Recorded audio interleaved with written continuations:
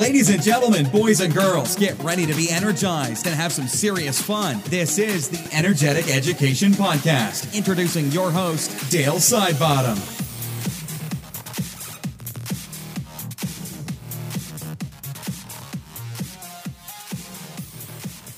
Welcome to episode number 72, and today I am joined by one of my very good mates, Shane Pill. Now, for those who have heard of Shane, which I'm sure a lot of you have, he is a absolute dynamite and cutting edge academic who is really changing the way we do a lot of things with our teaching, and not only that, instructing as coaches and everything else. Now, today I'm really fortunate to get Shane to share his Play with Purpose model, as well as gamification, and a few other little gems about not only Shane's background and his journey to be where he is now and presenting all over the world. So sit back, enjoy. This is Shane Pill.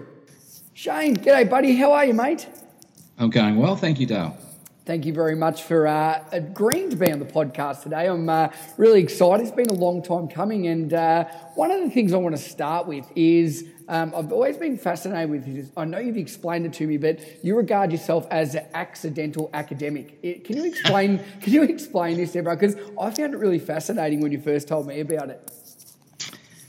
I'm an accidental academic because I wanted to escape the office. I found myself as a deputy principal, and a contract had been put in front of me for another 12 months in the acting role as deputy principal, and there was career planning occurring about what to apply for in the next 12 months in order to become a substantive deputy or a primary principal. And it was those conversations that crystallised in my mind that while I could see a lot of interest and reward in the challenge of being principal, particularly in a school that had an appetite for a reformist agenda, I wasn't enjoying the role of deputy principal and a lot of the administration that came with that. I never wanted to be in a job where I found myself in an office for most of the day, and yet after 4 years as a deputy principal, senior leader in a school, I was spending most of my day in an office, and it was a reflection that that's not how I wanted to be as a professional. It's not why I came into the teaching profession. Led me to look for an exit strategy back into the classroom, and I had hoped that exit strategy would take me back into being a head of department, domain leader, I think they call it in Victoria, and there weren't many of those opportunities opening up. And a job came up at Flinders University, and my wife encouraged me to apply for it because it would get me back in the classroom, so to speak. And I was fortunate enough to secure that position. So I took 2 years leave without pay to try it out and see if it was an opportunity that I wanted to stick with. And it was. It was a career diversion, but still involved in teaching. So I didn't set out with a deliberate strategy to become an academic. I accidentally became an academic as an exit strategy from principal leadership pathway. Yeah, I love that, and I think that's a really great story. And as you said, you're still at Flinders now. Can you explain what your role is there? I know you're mentoring a lot of up-and-coming teachers and so forth. What's your actual role there, Shane? My teaching role is physical education and sport pedagogy. So the topic that one of the undergraduate topics I coordinate is about the common pedagogy that sports coaches and PE teachers use to create meaningful learning of games and sport. The other topics that I teach into are curriculum studies, preparing people to be able to deliver the health and PE curriculum, whether that be as a primary school PE teacher or primary school generalist, or a secondary specialist health and physical education teacher. My current leadership role is the academic program leaders for health education, physical education and sport degree programs. So that involves everybody that's doing physical education or health education as a major or minor, plus everybody that's doing the Bachelor of Sport, Health and Physical Activity degree, and the we call them combined degrees, such as sport and business that are associated with the Bachelor of Sport, Health and Physical Activity degree. Well, mate, so you are wearing quite a lot of hats. You've gone from a deputy principal role where I'm sure you weren't doing much teaching, you're probably dealing with a lot of parents and so forth like that, and now you're in such a fortunate position. And with that role that you have now, you present all over the world, you run keynotes, you run training sessions, you do it all. You're an author.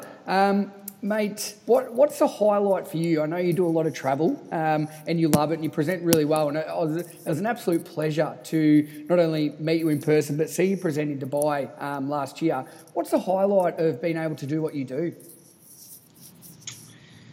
Well, that's a difficult question. There are many highlights. The highlights come on a daily basis where your creativity in designing a learning situation works the way that you envisaged it would work in your mind when you were planning it. That's a personally rewarding and therefore a joyful experience. The opportunity to see the work that some of our graduates are doing in schools and the way they're developing into leaders in the field gives me great pleasure as well to know that I've played some part in their role as an educator. Every now and again, and all teachers would experience this, you have these moments of awesomeness when a past student comes up to you and says, you know that moment when you were telling me off in school? Well, that was significant because you made me reflect on how I was at the time and I decided to be something else. And I just wanted to let you know that impact on me.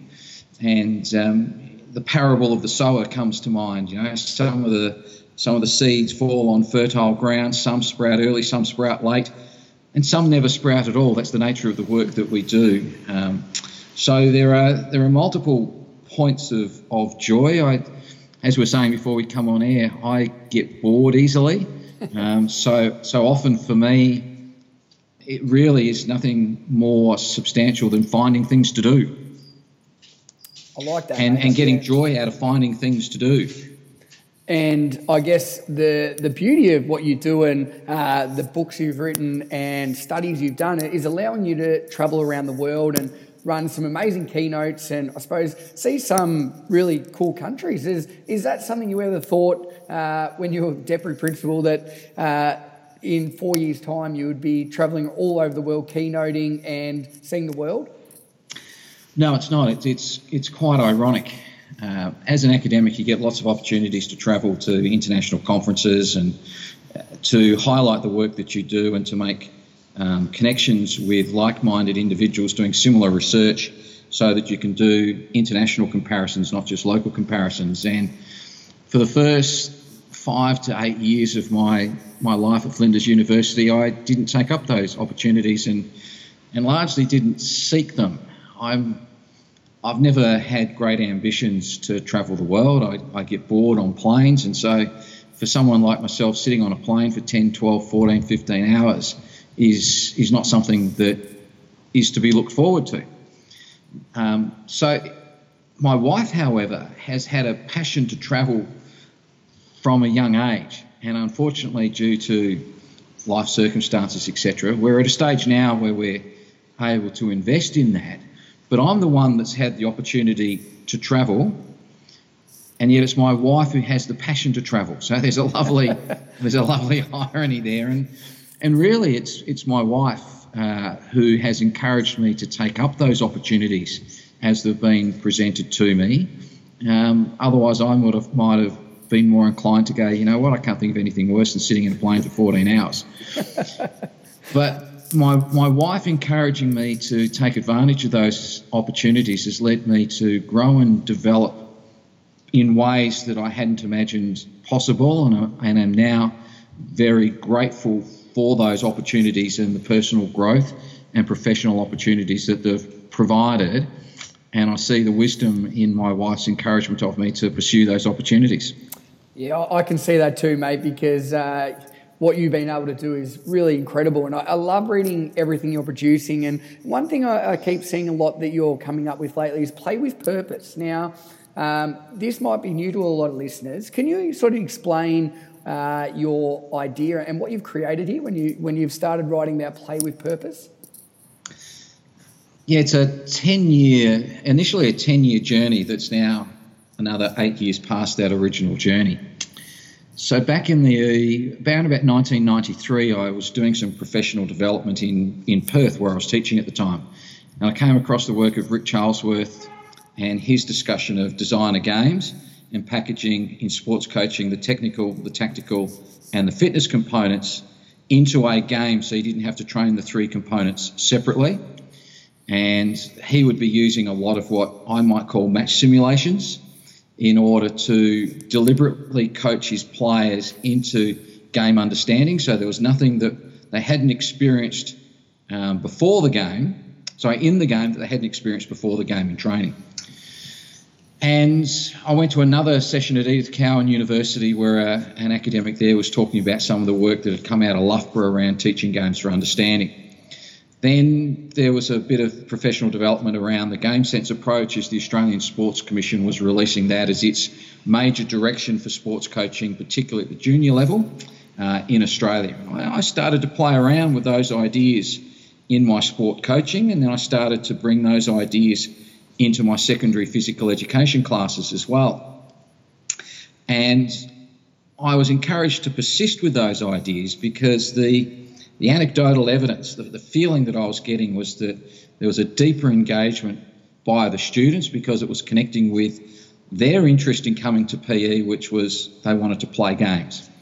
And over time it changed the nature of the conversation from when are we going to play a game, are we going to play a game today, to what game are we playing today in PE. And that shift in questioning was quite powerful in both meaning, the meaning that the students were making out of physical education, but also the capacity to engage those people more deeply in the ideas that I wanted to come across in the lessons, because we had them motivated to come to class because they wanted to know what game we were going to play today.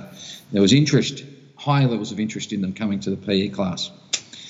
When I came to Adelaide, I worked in a school and there was a bit of a generational change in the phys ed department, and a couple of the young phys ed teachers that had started there before me said, phys ed's not really working. High levels of disengagement, not a lot of motivation. We need to do something different. So at 30 years of age, I was the oldest and most experienced phys ed teacher in the team. So we sat down over 6 months, we had a lot of conversations. I talked about the exploration of the game sense idea that I'd been doing in my previous role. And they said, well, let's give that a go. And we worked out a 5-year plan to start with the Year 8s the next year, moving into more game-based teaching and theming the curriculum around the categories of games rather than teaching specific sports, and providing some negotiation with the students around what the form of the sport would be, because the game category was set. And we're really clear around the concepts that we wanted to teach. So we had a common core, which was the concepts, the common structure of thematic categorisation of games, and we're using a game-based approach, which meant the first experience every lesson was playing a game. And in 1996, when I started at the school, we had 4 or 5 students out of a cohort of 50-odd doing Year 12 PE and only one semester of Year 11 PE. Mid-2000s, when I left the school, 6 years later, we had 21 students doing Year 12 PE out of a cohort of roughly 50-odd, and 2 semesters, Semester 1 and Semester 2 of Year 11, we'd been able to bring in, due to student demand, a year elective into our Year 9 elective programs, and we had massively increased the number of kids wanting to play school sport. And it was all down to the changes, the structural and the content changes that we'd made to physical education program. And people started to hear about what we were doing, first of all schools close to us and then more broadly, and people would ask to hear about what we were doing. And Rob Frizik, who I was working with at the time, and myself, we found we were being asked to present at conferences and seminars about the game sense approach and how we were engaging the kids.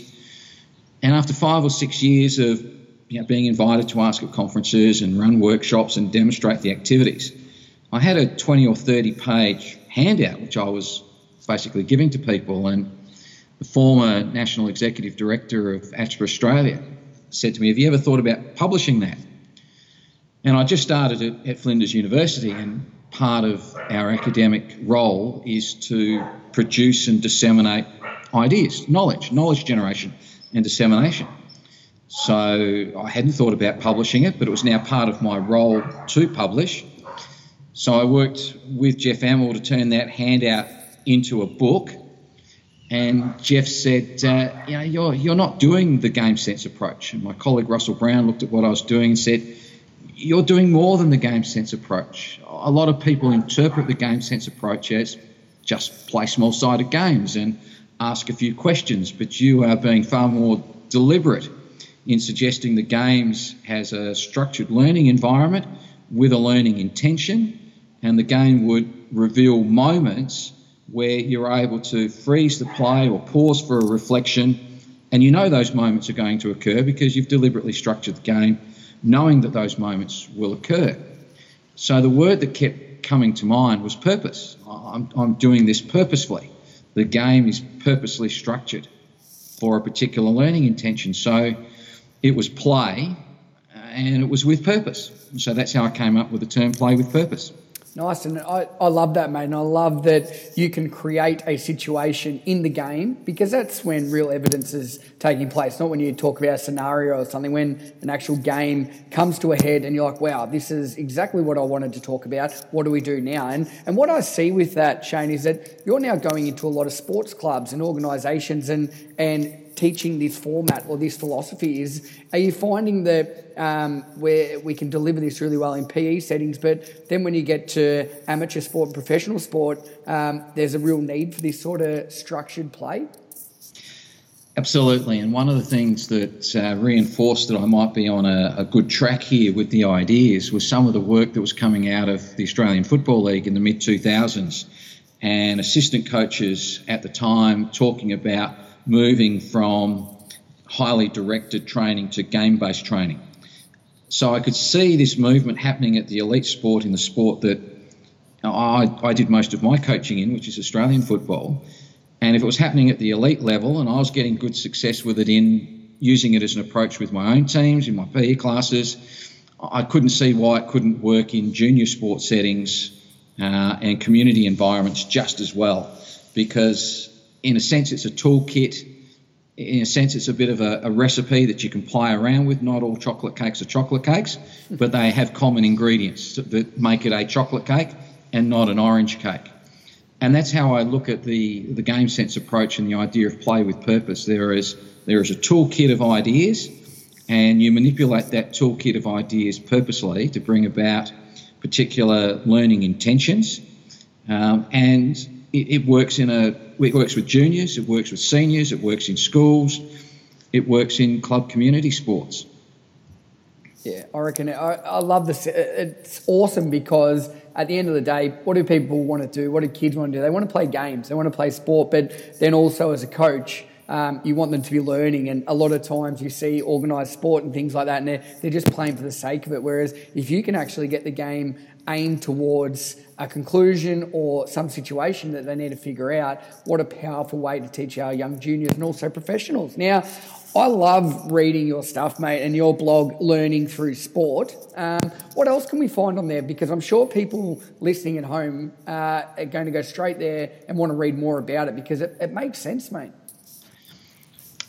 The blog's got a couple of different types of entries, a couple of types of writing. The first one is where I'll summarise a piece of research that we've done, which I think people will be interested in because it has practical application, and it may not be possible for people to access the research because it's locked behind a paywall with a journal. So I'll summarise the key ideas for people in the blog.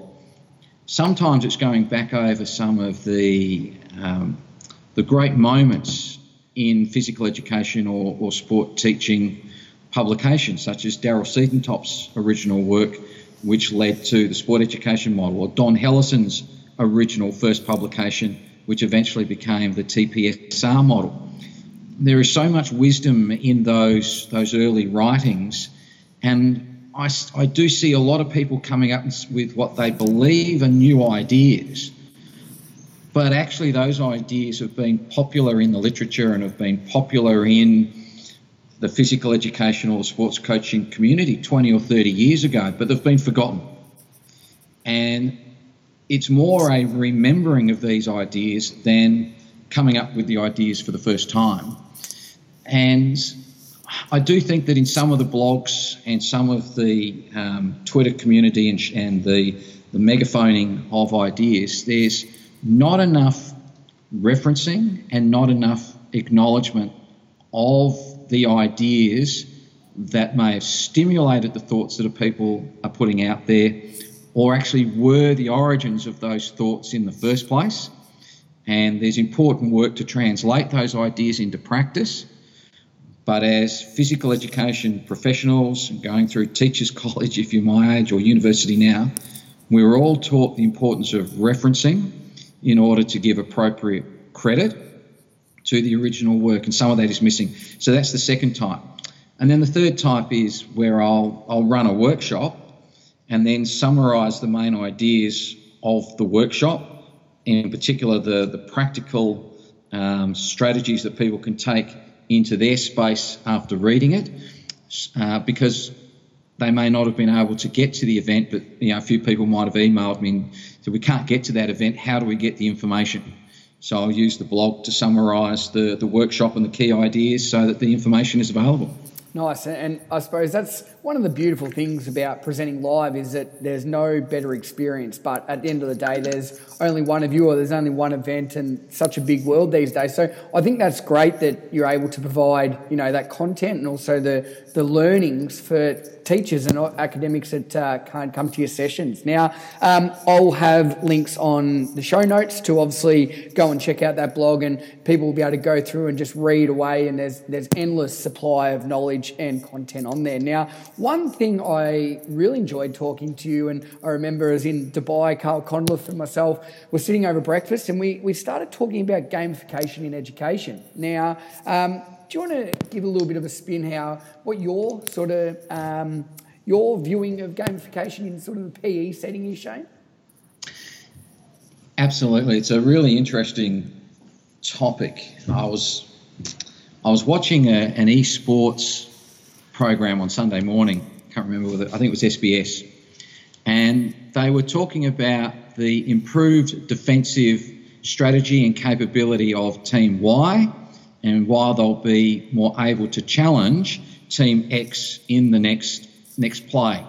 And I closed my eyes and I listened to this for 15 minutes, and I thought, if I hadn't seen the visual to know that they were talking about esports, I would think they were talking about football, basketball, netball. I wouldn't know, because the nature of the conversation was both technically and alluding to tactically the same as a conversation you would hear around a game of football being analysed.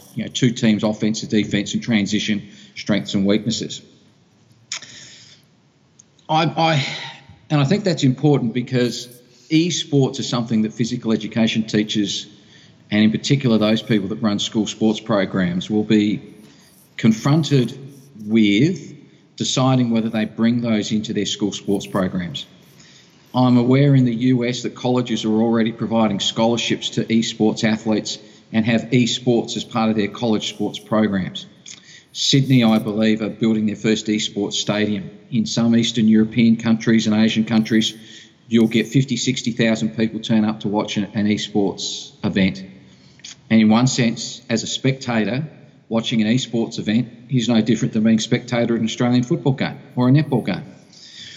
So with that in mind, I started to become aware of the esports movement about 5 or 6 years ago, and started to watch my own kids playing on the Xbox and watching them play esports and other digital games, and seeing the deep immersion that the games were providing. And I thought, in order to learn to play that game, it's really challenging. It's really hard. You get lots of practice at a level, and until you develop consistency of technical and tactical understanding at that level, you don't progress to the next level. That's the same challenge that we have in teaching people to be movement competent. It takes a long time. It's tough. It's hard. You have to persist. So on the one hand, we've got declining participation in physical activity across all age groups, and yet we've got increasing engagement in other types of play, such as the digital platforms.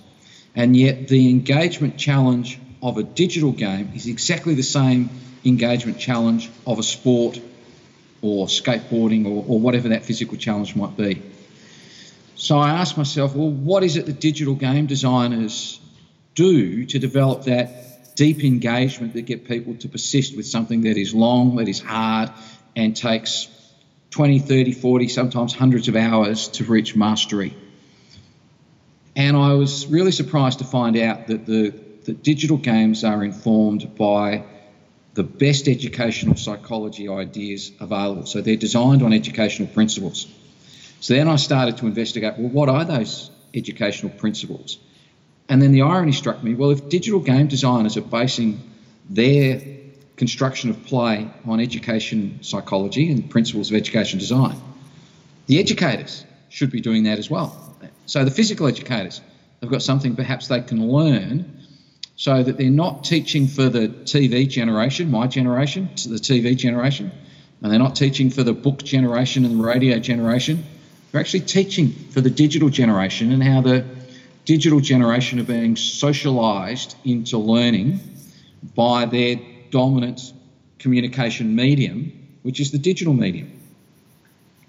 And that's how I got started with it. Yeah, I'm really into this as well, and that's obviously why I brought this up. And if people haven't seen or heard much about esports, there's a couple of really fascinating documentaries on Netflix that you can go and just look and look at the like how many people are playing it and the amount of money that's in it. I know Essendon Football Club, I think Adelaide might as well, you can correct me if not, but they are now acquiring esports teams. So it is something, Shane, that I think is here to stay and that we need to find a way to embrace it. Or what I'm challenging teachers to, that I talk to now, I present to or whatever, is how can we use the same game mechanics or buy-in that these video games are doing in our lessons? And for example, one of the games at the moment, I don't know if your kids are playing it or whatever, is Fortnite. Now, I don't know a great deal about this game, but one thing I do know is that every kid is playing it. And that doesn't matter if it's a primary school, high school, anything like that. So do you find that people are resisting this sort of change, or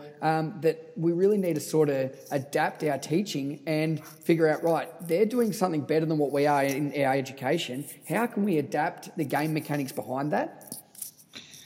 It's a great question, and there are two different answers to it. The first answer is yes, we need to be aware of it, we need to consider it, so that we're teaching for this generation and not, the way the past generation was socialised into learning, which my generation was TV and books.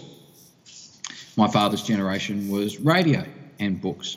This generation is books, not so much TV. Talking to young people, they don't watch a lot of TV. It's all YouTube and online and clips, and they don't use emails. They're using Skype and other communication channels.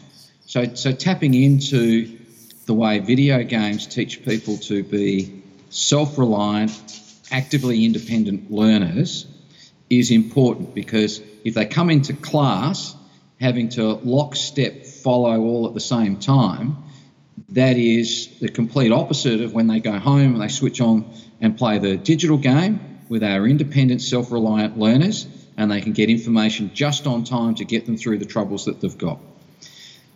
So we do need to be aware of it. One of the first papers I wrote in this space in about 2014 actually looked at some of the pedagogy, the best practice pedagogy of physical education, sports coaching, and said, you know what, we've actually got a mixture here already, which if we put it together, looks a lot like game mechanics. So it was actually saying to PE teachers that if you've got a best practice approach to your pedagogy, you're probably already designing your curriculum around levels of complexity with clearly designed endpoints, terminal conditions, and you're letting the students know what those terminal conditions are so they know how to be successful. And you're probably already rewarding students when they reach that terminal condition or the endpoint for the level so they know to power up to the next level. You're probably already letting them negotiate some of the roles that they have in class so that they have multiple ways of expressing their engagement and not a single way of expressing their engagement, which is to be only a player. Because you're probably using a sport education model or an adaptation of the sport education model, which puts more of the implementation responsibility to the students. So you're having a co-constructed learning environment with the class rather than a teacher-directed environment with the class. So it's already there, and it's just alerting people to the fact that this is best practice PE teaching anyway. But bringing it to light within the framework of game mechanics can help people look at it through a different lens. Take the red goggles off and put the yellow goggles on so they're seeing things in a different way. But more generally, the idea of levels, powering up through the levels and rewards for that, is an old motivational tool in education because it's educationally sound. I can remember doing the SRA reading challenge back in primary school. I can't remember what colour you started with, but let's say it was blue. Everyone started at level 1, and when you finished the 10 reading challenges in blue successfully, you were able to move up to purple. People moved through at different paces. People, if they didn't succeed in one of the challenges, they went and got another challenge, but then sometime later they had to go back to the one they failed and attempted it again. There was the opportunity to go and get the answer card, mark your own work, reflect on your work, have a conversation, and the teacher was a facilitator. That's very similar to the idea of levels and having clear terminal conditions and reward systems in place that we find in digital game designs. So the idea of levels and rewards or badges is not actually a new idea in education, but perhaps is one of those ideas as different ideas come into the curriculum and the new fads have their way and everybody's talking about this current way of thinking about curriculum. Those old ideas that have a lot of wisdom and a lot of sensibility to them can be forgotten. And what we find when we actually have a look at the digital game mechanics, we bring back a lot of that old wisdom into the way that we go about designing our classroom experiences. Yeah, I totally agree with that. And I think that there's always been game mechanics in the classroom or in teaching or in PE settings. It just is nowhere near as good as what they're using in video games. And I think that's the challenge we face as educators to, I don't think we'll ever have the same buy-in that video games get, but I tell you what, we can use the positives of what they're able to do and the engagement they create. And hopefully, that's something that teachers can adapt to. Now, Shane, I just want to finish off with one thing, mate, because you've been so generous with your time. I always like to ask most of my guests this, but I call it a wisdom bomb. If you could see young Shane Pill back in the day, first day of teaching or first day at teachers training or teachers college, what is one bit of wisdom that you would give yourself that you know now that you would have loved to know your first day as a teacher? Don't be afraid to walk through the doors. Again, coming back to where we started, I'm very fortunate that I have a wife who has encouraged me to walk through the doors of opportunity as they've been opened. Whereas I might have said to myself, I'm more likely to have said to myself, no, not really sure about that, not really confident that I can do that, worried about failing at it, etc.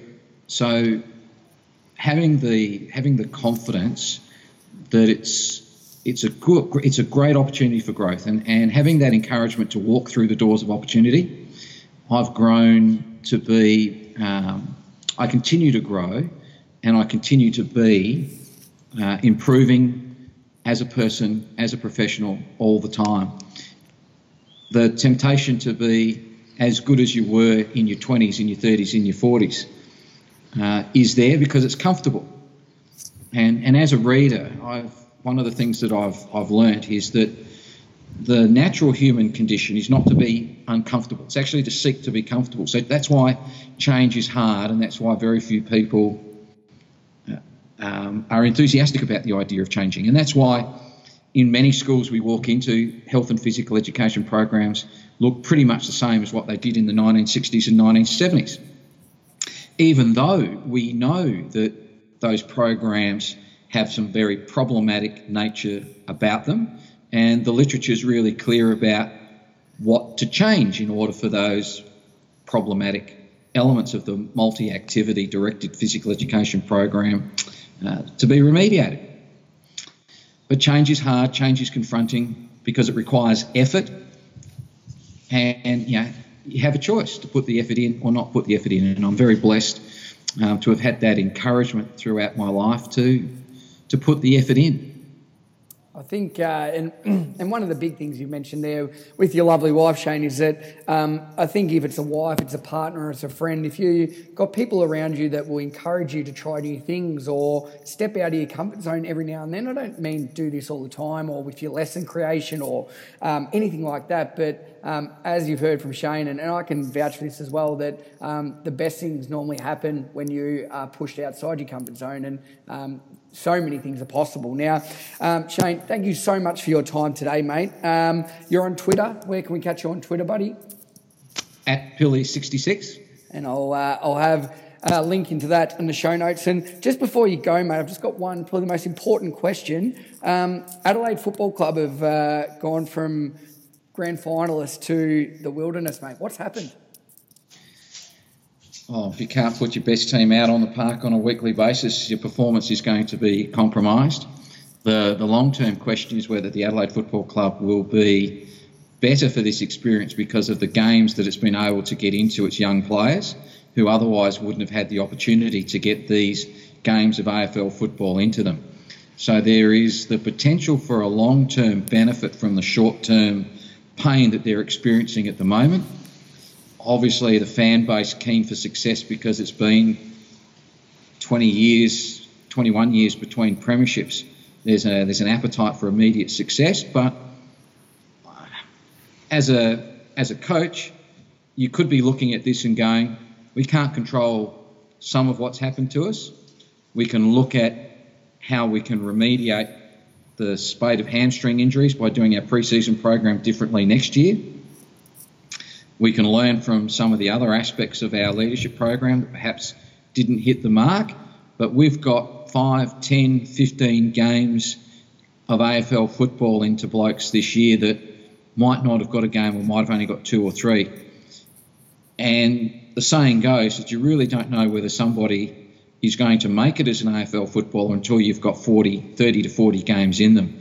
So they've had the capacity to test players that otherwise may not have been tested, and that could be very good for them in the next 2 or 3 years because they might be able to make earlier calls on some players and where they sit in the future of the club than they otherwise would have been able to do.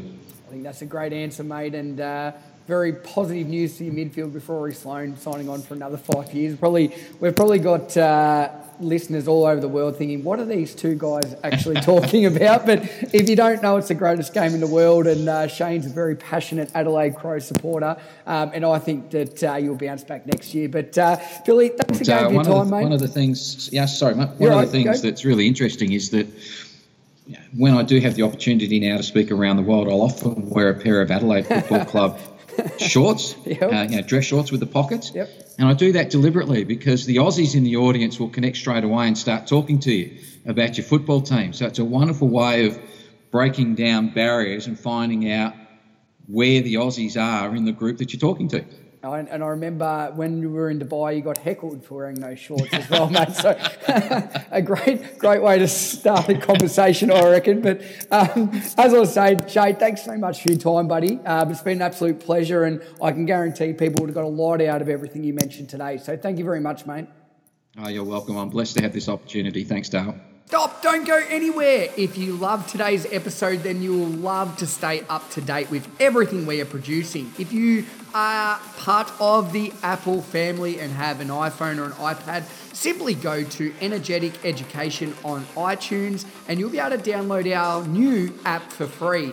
This app has all of our videos we've created, our blogs, and every episode of the podcast where you will never miss another episode. So go and download today and start enjoying this free app.